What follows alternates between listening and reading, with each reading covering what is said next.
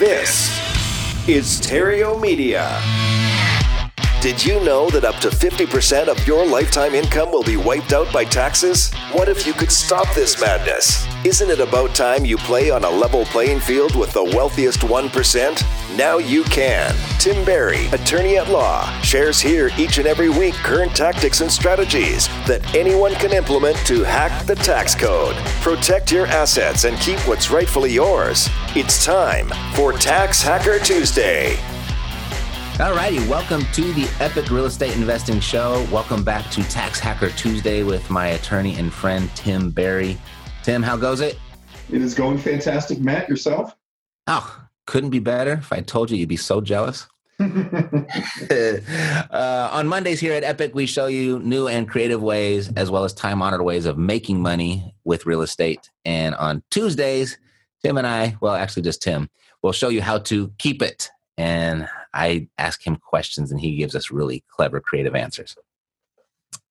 And speaking of questions, it doesn't always have to be my question. You can actually have the ability, or you do have the ability, not can, you do have the ability to ask questions to Tim as well, and we'll answer them here right on the show. You can go to taxhacker.com/questions. Do you even have to say / anymore? I think you just say /, right? We all know it's a /. taxhacker.com/questions. And then right there, you can post your questions, and I'll ask the question for you on your behalf, and then Tim will answer it. So we have a few questions here. We mentioned this a long time ago, so there's not a lot of questions here. So this would be a great time to go there. And you could certainly get your question answered directly right here on the show. And we might have answered this before. I remember putting this in. I put it here on behalf of one of the listeners that asked this inside of our private Facebook group, and that's Gilbert Ross. And he had asked, what real estate strategies do you suggest for real estate investors besides flipping with the new tax laws going into effect? Tim. Yes, sir. What can you say to that? I mean, when you talk about when you're talking about investing strategies, it's really like you can flip, you can hold, or you can finance, or kind of what we're limited to, right? I mean, in general.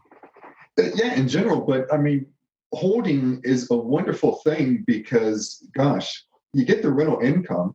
Mm-hmm. Chances are the rental income is going to be negative from a tax viewpoint, even though it's probably going to be positive from a cash flow viewpoint.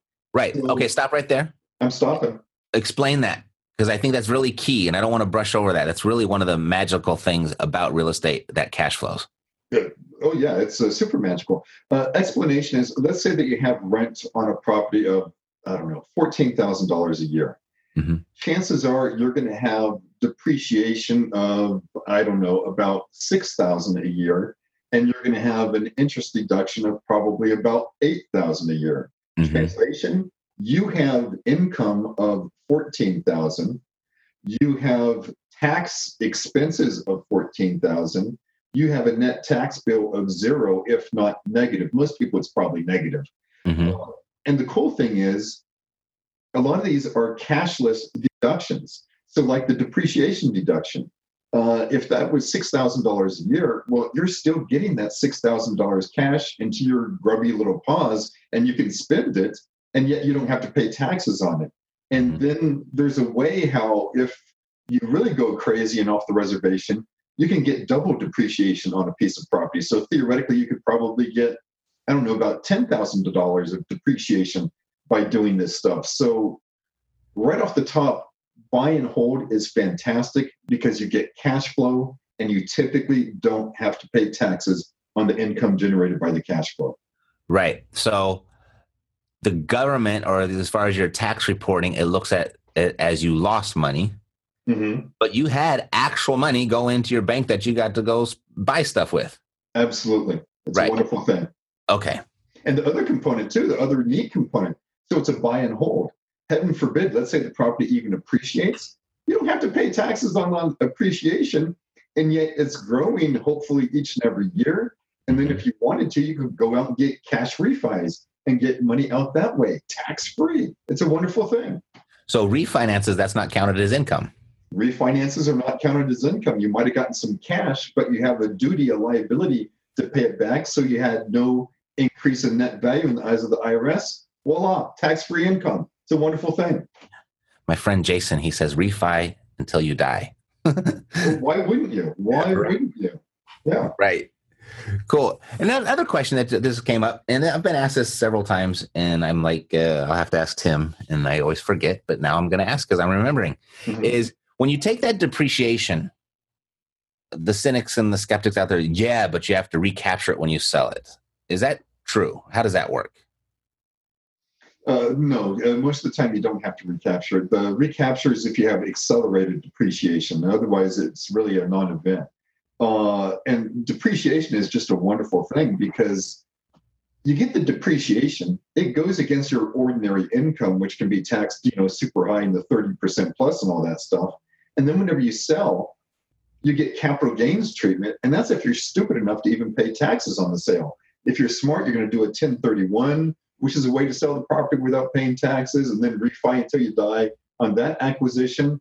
And or there's all sorts of different trusts and ways that you can sell the property in a tax-free nature or a tax-deferred nature. So, the recapture is kind of a non-event. It is. Okay. It's amateur hour. That's what it is. Oh, that's my answer from now on. Yeah.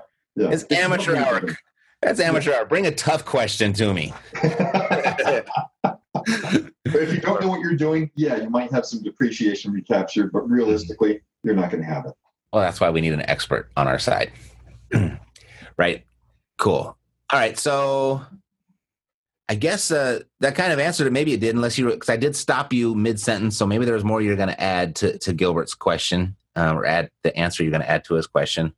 I'm just going to add about the component of the appreciation of the actual property too is cool. That's probably going to be tax-free. Right. The four profit centers of real estate, we just talked about two: appreciation. We talked about three: appreciation, cash flow, and depreciation. And then there's amortization, right? Particularly if it's an income property, you're building equity in that way as well, because it's the tenant that's paying that down for you, that debt. So, with regard to, say, partnerships, and you were going to buy a property with a partner, and kind of what I'm thinking about is someone that's in real estate because they want the cash flow, because they want to start paying their bills, they want to escape the rat race, and then they might be partnering with someone who doesn't really have those cash flow needs, but might have use for the other profit centers. We can divide those up, right? Like all day long. So like the scenario I'm thinking about is, someone that doesn't have a lot of money, but's got the time, got the knowledge, they're willing to go out and get dirty on behalf of someone like a busy professional, a doctor or a lawyer. We've got a bunch of surgeons in our community. I don't know how we attracted all the surgeons, but we have them. So they're cash rich, but they pay a crap load in taxes. So there's a really powerful way that those two could partner, right? And how would that work? There's so many open doors in front of me right now by asking how would that work. Simple, easy way to make that work would be, and we kind of alluded to this in a different podcast, we give all the cash flow to the person who wants the cash flow. And so the person wants to get their hands dirty. We say, okay, cool. You're in charge of the rental property, make sure everything, the toilets are working, all that other good stuff, and you get cash flow. And you have to pay the taxes, if any, on that cash flow. Meantime, the high net worth type who doesn't want the current income, why don't we give them all the appreciation of the property? And once again, they don't have to pay taxes on that until they sell it. And chances are they're not going to pay taxes on that either.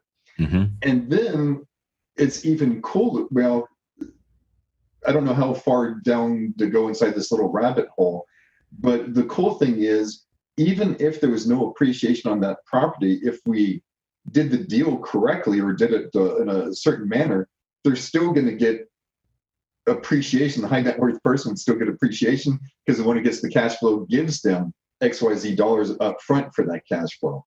So that's getting weird and out there, but there's all sorts of ways it just comes down to what do the different parties want, and we can create a solution to do that. And that's one thing, Matt, that I think is just the absolute mind blower of the legal world. If you just stop and think about it, we can drop a contract to pretty much do anything. We've got a bunch of rabbits in my neighborhood. So we could drop a contract to say, if 5 rabbits run across the street at the same time, you get this property. And that's allowable legal. So what we have to, trying to bring that back into the conversation you started, how could we do this? We can do this however the parties want it. We can mix and match the cash flow however the parties want to do it. And we can probably create some pretty darn neat tax benefits to go with that as well. Mm-hmm. That was too out there, wasn't it? No, it wasn't.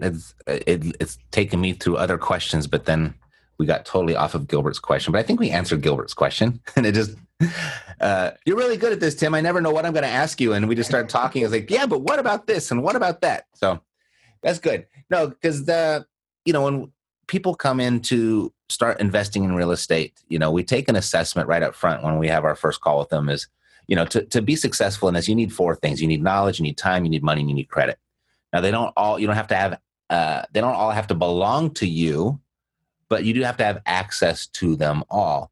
And every time someone comes in, if whatever they're short on, they think they're at some sort of disadvantage.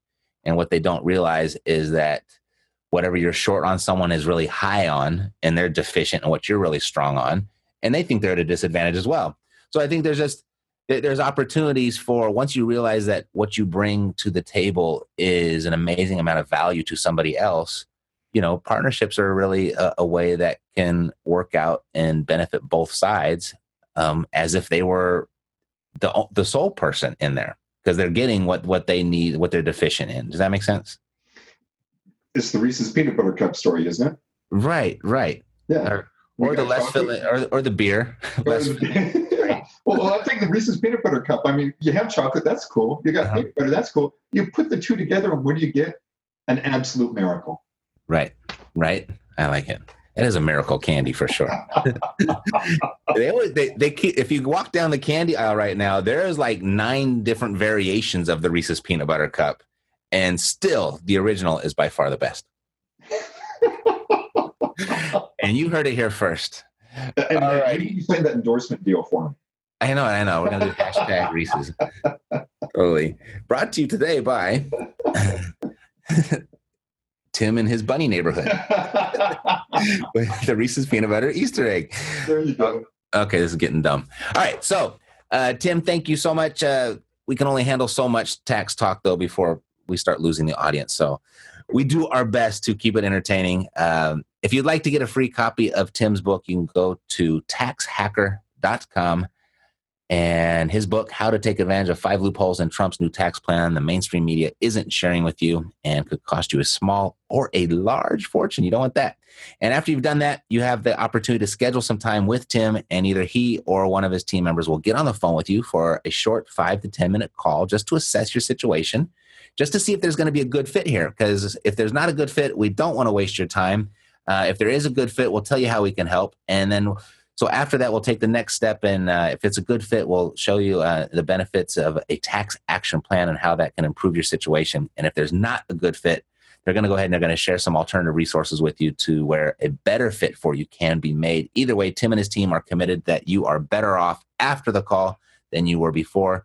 That's just Tim. That's what he does, and that's what he's committed to, and that's why he's here on the show. That's why I'm sharing him with you. I was going to keep him all to myself, but I was like, no, Tim, we can help a lot of people. So, Tim, any parting words? I can't think of any other than thank you very much for having me. You bet. And I'll see you next week, all right? Sounds cool, sir. Thank you. Cool. And I'll see you next week as well on another episode of Tax Hacker Tuesday. Take care. That's it for today, as we dream of a tax system that works just for you. But until then, you have Tim Barry. See you next Tuesday for another episode of Tax Hacker Tuesday.